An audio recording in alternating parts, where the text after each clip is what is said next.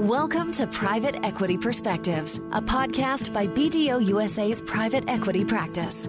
Each episode, BDO connects with leaders in the private equity space to discuss the latest trends driving deal activity, fund strategies, and portfolio company optimization. Hello, and welcome to a special episode of BDO's Private Equity Perspective podcast. I'm Emily Halpern, Atlantic Director in BDO's private equity practice based in the Greater Washington, D.C. office. I'll be your host for this episode.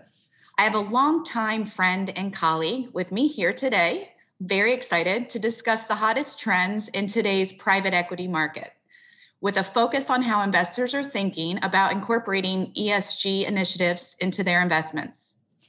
A quick reminder to our audience that the remarks and opinions of our guests do not necessarily represent BDO's views. Okay, with that, I'd like to introduce you to Mina Pacheco-Nazemi, who's a managing director and co-head of funds and co-investments at Barings Alternative Investments. Welcome to the show, Mina. We're excited to have you here. Thank you, Emily. Thank you for having me. So this should be a fun dialogue. So let's just jump right in, Mina.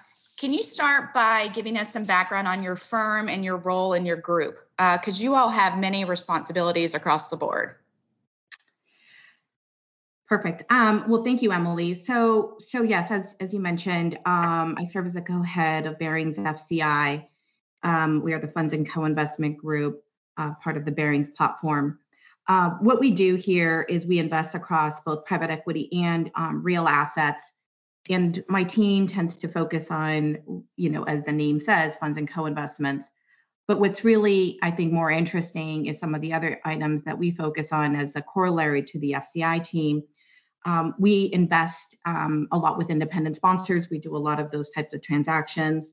We anchor managers.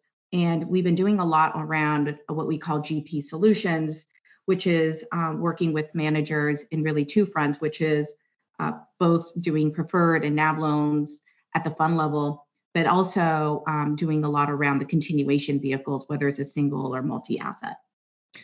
So let's just pause there for a minute before we kind of go further into the discussion. So will you just expand a little bit on the preferred and NAV loans and what you all are doing, and then just kind of talk a little bit about independent sponsors? Absolutely. So what we found in the market is that sometimes managers maybe at the end of their investment period within their vehicle, however, have an opportunity to, whether it is transform one of their existing assets, they need additional capital to help support the growth, whether the business is performing well, or even maybe it's underperforming. And getting additional capital or leverage may be challenging at the asset level or for one of the assets or a couple of the assets within there. So what we can do is provide a loan at the fund level. So effectively, you are cross-collateralizing your assets there, and we can provide some additional capital. So you could do that as a kind of a NAV loan, or you could do that as a preferred. And we find that investors are absolutely open to that, and GPs are open to that because it just kind of creates another access point to some capital. On the GP solution side, though, we're also looking at what we call the continuation vehicles, where you can really identify one asset that you perhaps don't want to sell at that point in time. Maybe you find that there is an opportunity to continue to grow. You've identified an add-on, but you're at the end of your investment period. But also it may be long in the tooth. You may want to create some liquidity for your investors. So we can lead transactions where, we can identify one of those assets, create an SPV and create this continuation vehicle and provide that additional capital to support that business and give your LPs the option to generate some liquidity, but also you as the GP have the ability to continue to do what you've done best, which is grow that business, transform that business in partnership with your management team. No, that's great, Mina. I mean, that certainly is very unique offerings that Barings does, and also gives you a lot to work with to offer funds and as well as your investments. So that's great. What would you say, I know this is hard because there's many, but what would you say are the top 3 themes that you're seeing in the private equity market today? We could talk for hours, but Yes, we let's start can. with you. Well, I think with the things that are obviously in the press that we're hearing a lot about are, one is inflation. 2, I think, is also valuations. But 3 is also just how investors are investing in the asset class in a very different way, right? And compared to where it was 10 or 15 years ago. As many as you know, and many maybe of your listeners may know, I've been a big proponent of investing in the lower end of the market and with emerging managers. And we're finding investors continue to be interested in that space. But the reality is we're seeing more dollars being allocated to the larger platforms. And so I think that's obviously changed a lot versus kind of 15 years ago, and different opportunities come about from just those changes in the sector. And then, so can we expand on that for a little bit too, on also just what you're seeing just with funds themselves pivoting, dealing with inflation, and especially down at the portfolio company level? Absolutely. I mean, there's this big debate, obviously, if it's transitory or not. I think there are elements that may be transitory, but I think there's some elements that are more permanent. I think about some of the businesses where it's heavy on the labor side, right? Where we're finding that there are wage increases to attract new talent, right? Or retain the talent. That is not short term. That is something long term. So we're finding that investors need to take that into consideration as they're making their acquisitions. But even if you have an existing company and portfolio with that, overall, we're finding investors are thinking about it, and there are the GPs that we're backing are thinking about it. But I think nobody has a real crystal ball on what's going to happen really long term here with inflation. I mean, we're seeing it across the board. And the markets are reacting, right? The markets are reacting to that. We're seeing, valuations at all-time high, even despite some of these items. And I think as an investor myself, we're looking to buy assets where we have a lot of conviction in the business model, the management team, because regardless of whatever the market environment is, you obviously want to invest in best-in-class managers, best-in-class management teams, and best-in-class businesses with models that can be resilient to and adapt to whatever change is going on in the market. So let's pause there and expand a little bit on deal activity. That's the buzz. Everyone knows it's robust. But let's talk a little bit more about where the money is going. So, just a stat, earlier this year, BDO had their spring capital pulse survey, and we found that 26.5% of fund managers said that they plan to direct the most capital towards new deals and investments in the next 6 months. That number has ticked up significantly. They also continue to prioritize providing relief to their portfolio companies.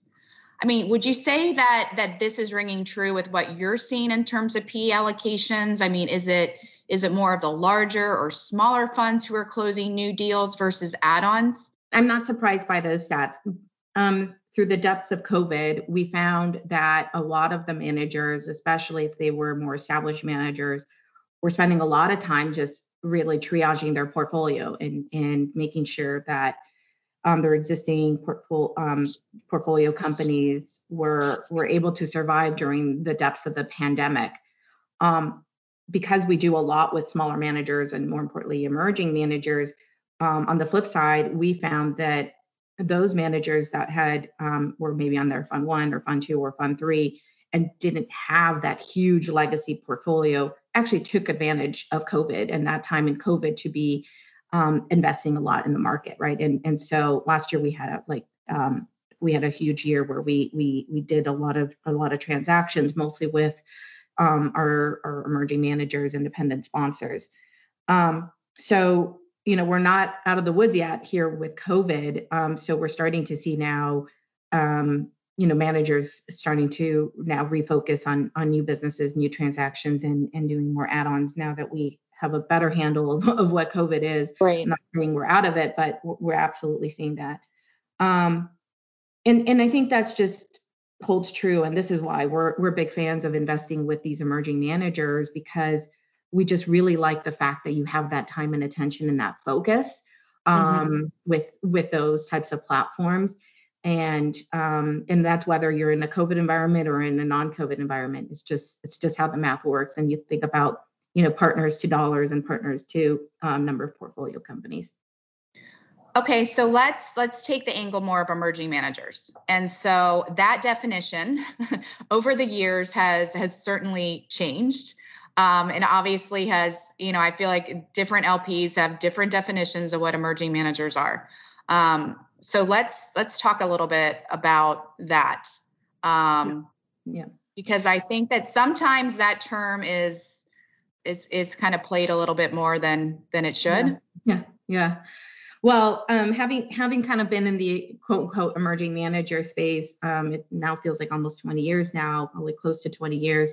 You're right. The definition has been used differently by different institutions and different types of players and at different points in the market, right? But overall, emerging managers are what we categorize as institutional funds 1, 2, and 3, and typically under $1 billion in fund size. And when we think about those types of platforms, we're talking about teams who've worked together before, have an institutional track record from their previous platform, whether it's attributable or not, but are individuals and teams who have experience investing before. So this isn't necessarily their first rodeo, and now they're launching their own platform. We've seen teams come out of family offices as well as kind of your traditional private equity platforms.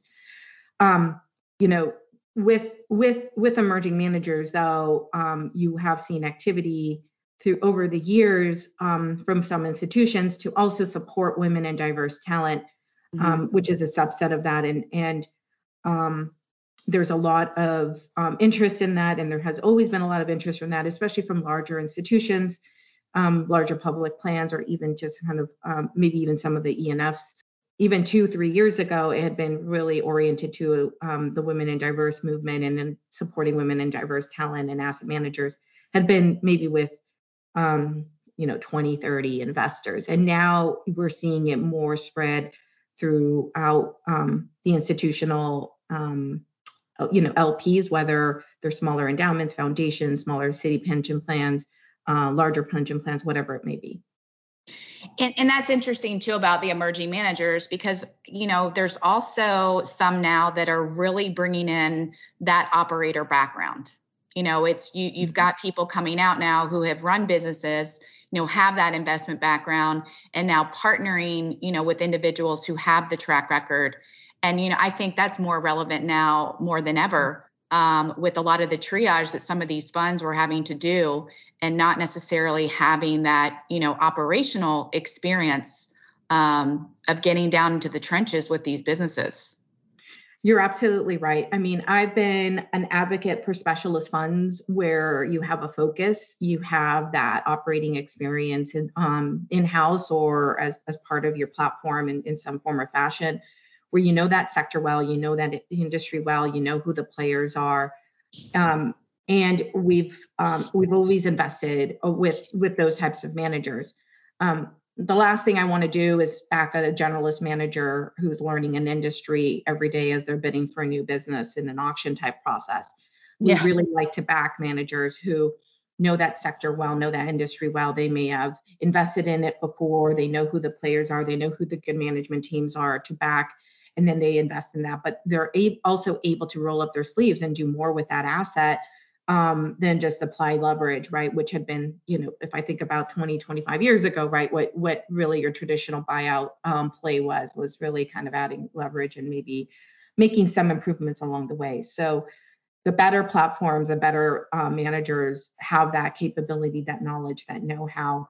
And frankly, it positions them to be better partners with their companies and management teams, right? Because good managers or good management teams, whether you're at that C-suite, want to learn, right? They want to continue to build on what they've done and leverage best practices from the industry. And as an investor, as a GP, you have access to so much. You've seen a lot. You've looked at a number of other competitors in that specific industry, and so you can bring that to the table. So the better ones are able to do that, apply that, and more importantly, make quick changes. And we've seen that where you can within 12 to 24 months see a noticeable change in how companies do business, and I think that's the right partnership that you should have as a private equity firm and a company. These are all great points, Mina. Next, I'd like to turn it over to our coffee break guest, Karen Baum, partner and national market leader of BDO's Advisory Services. Karen is based in BDO's Dallas office. Let's hear what she has to say. Hi, I'm Karen Baum, and I'm the National Market Leader and Sustainability Leader for BDO's Advisory Services practice. And I've spent more than 25 years working as an M&A advisor, an entrepreneur, and as an operator in a number of PE-backed companies. And when I look back over the many points along my way in my career, sustainability has actually been a recurring theme in its various shapes and forms, even though I might not have recognized them at the time. So today, I'd like to talk about the trends that we're seeing in ESG and sustainability and how they're impacting private equity. And we're finding ourselves seeking resiliency amidst all this social and economic fallout of what I would call a sort of quasi-post-pandemic world where social and environmental concerns have become much more acute. And interestingly enough, the investor community has long been at the leading edge of driving the sustainability movement, particularly in Europe and to a lesser degree, but certainly rapidly growing here in the U.S. And it's become an important principle now in driving investment strategies for many larger funds and investment vehicles. So there's 4 trends that I see around private equity's integration of ESG that I think are pretty interesting. So the first one is not surprising, and that's the increase we're seeing in LPs pumping up the pressure to incorporate ESG into their investment and ownership decisions.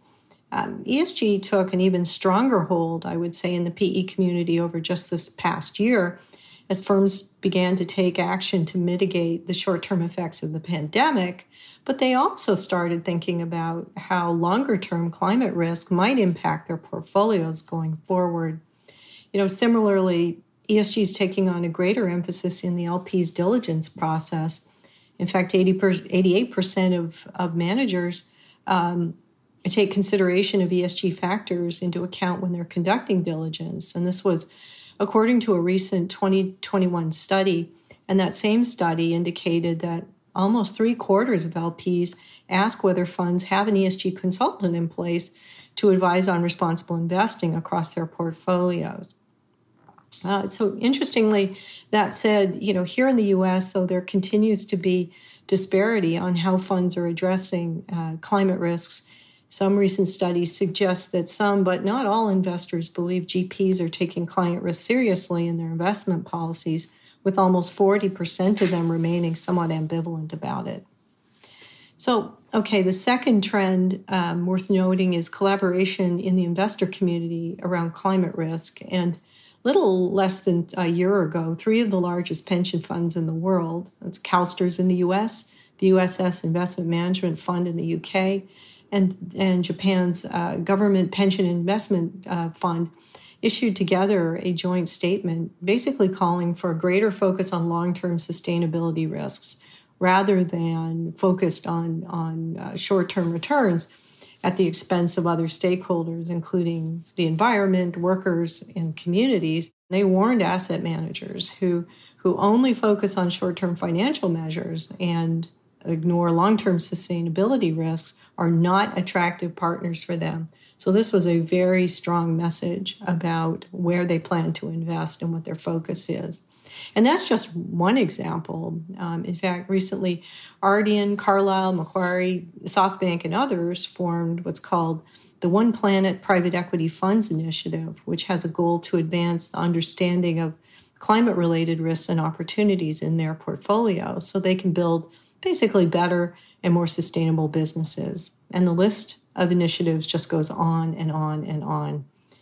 A third trend is around greater focus on diversity. And in fact, this is also another example of how the investor community is coming together. In December last year, a group called the Institutional LPs Association announced its Diversity in Action initiative for GPs and LPs, requiring their signatories to meet 4 core diversity, equality, and inclusion criteria. And some funds are actually taking on additional steps to support initiatives dedicated to advancing groups that are underrepresented in the investment industry, such as Black women.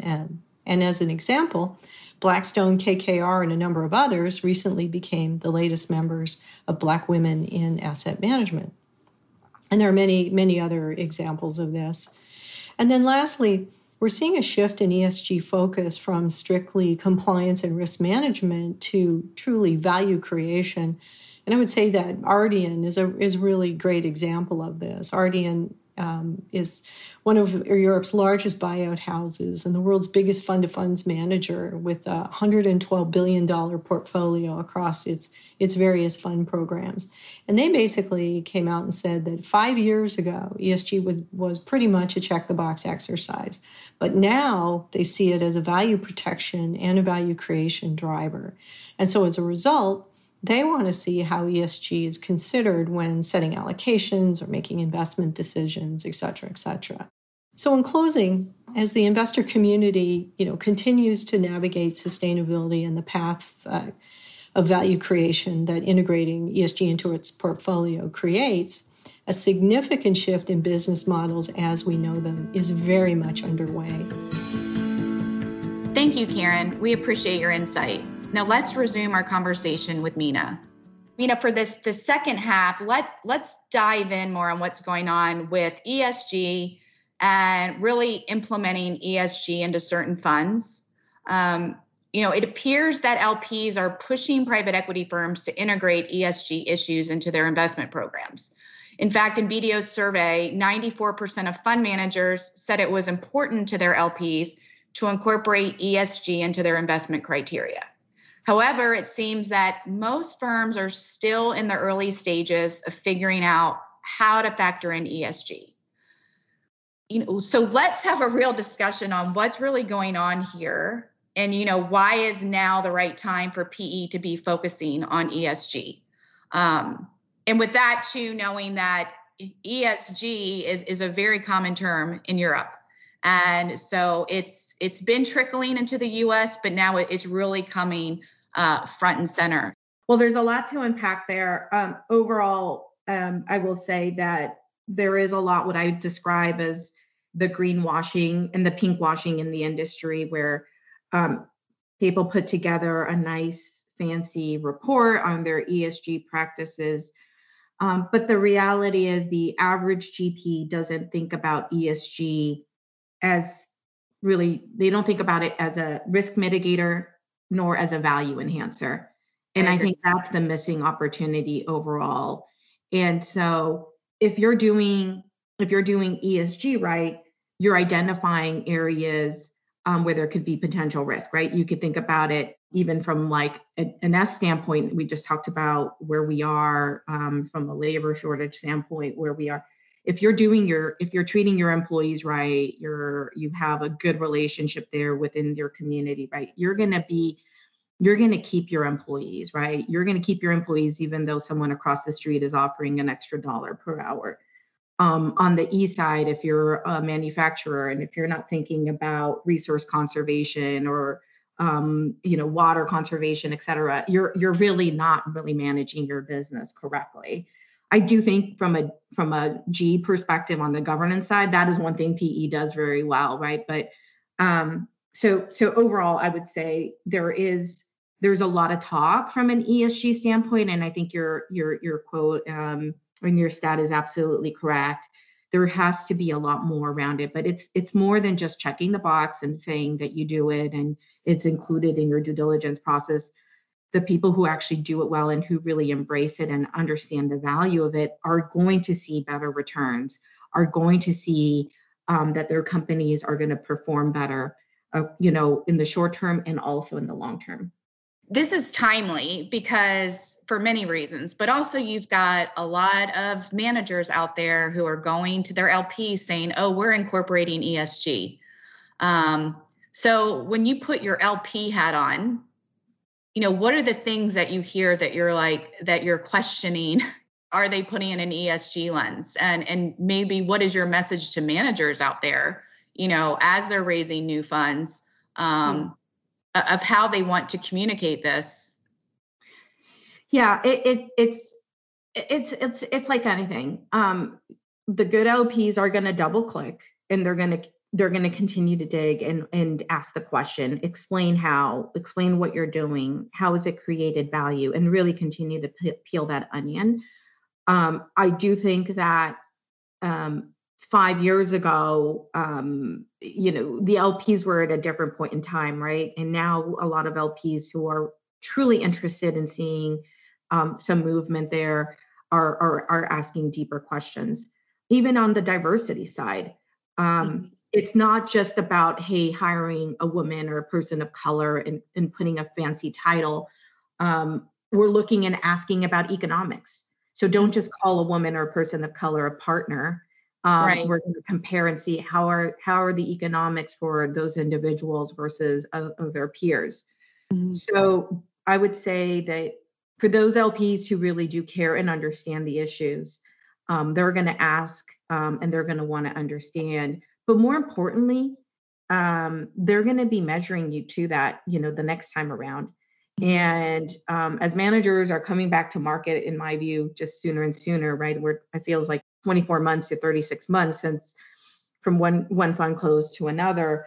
There is time there for some changes to happen. And so those LPs are going to be tracking and wanting to see what has changed within not only with their organization, but how they work with their portfolio companies.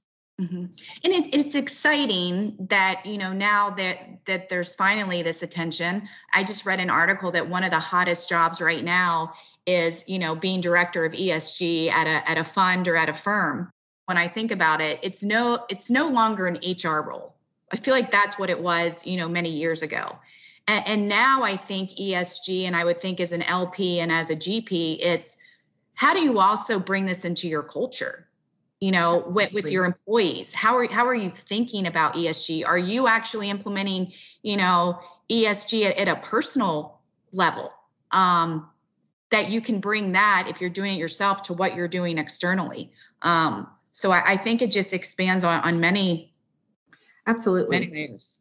Absolutely. And I think if 2020 was not a awakening for people, I would say my message to just kind of broader corporate America, right, and where we are with just the overall wealth gap, where I think we as investors need to influence companies and think about how can corporate America move away from just squeezing an extra dollar out of the average American. How are we going to increase the pie, right? For every American, right? And so I think changing that mentality of just taking and more to growing is, I think, really, really, it's something powerful, right? If we think about what, the influence that we have as institutional investors. So I just kind of put that out there for everybody and how they're thinking about it. Mm-hmm. It's not just about how do we kind of take and squeeze, but how do we grow? And we know, that greenwashing and pinkwashing are real issues, and thinking about how do we see the consequences playing out for PE targets that, are not authentic in their ESG and their DEI commitments and communications. Absolutely. Mina, I appreciate you being so open about your observations. We have time for one more question today. And this is going to require you to think ahead and pull out your crystal ball. What are your predictions for 2022, and where is your focus going to be?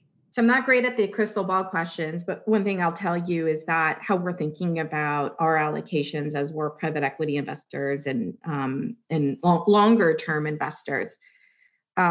We continue to have a lot of conviction in that lower end of the market, lower middle market, I would say overall, right? We do think that smaller businesses are more nimble, are able to react quickly and adapt to different situations. And then you see a lot more innovation in that segment of the market.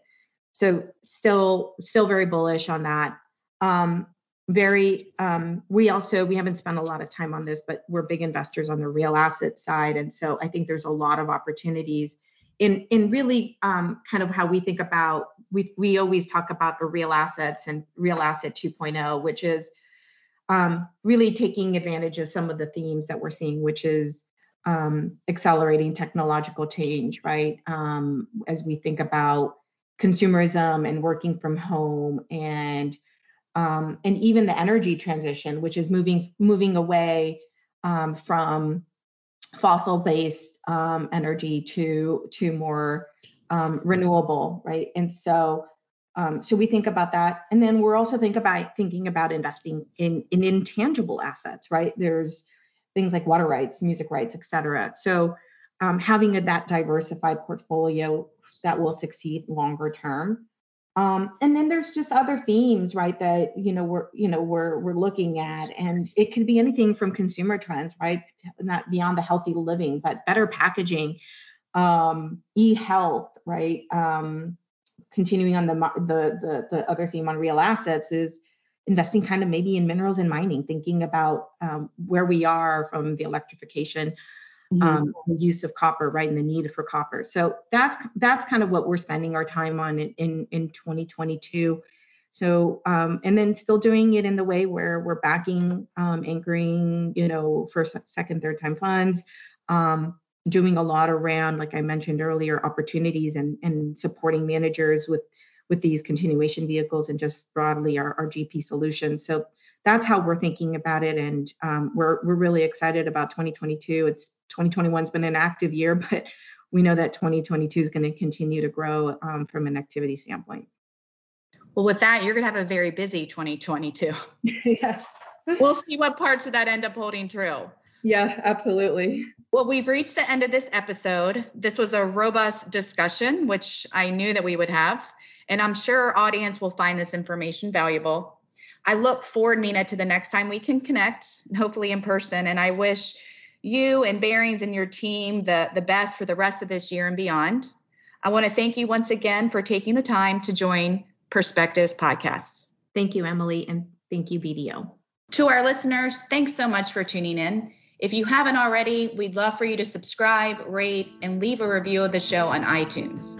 Until next time, this is BDO's Private Equity Perspectives. The views presented by our guests do not necessarily reflect the views of their respective firms.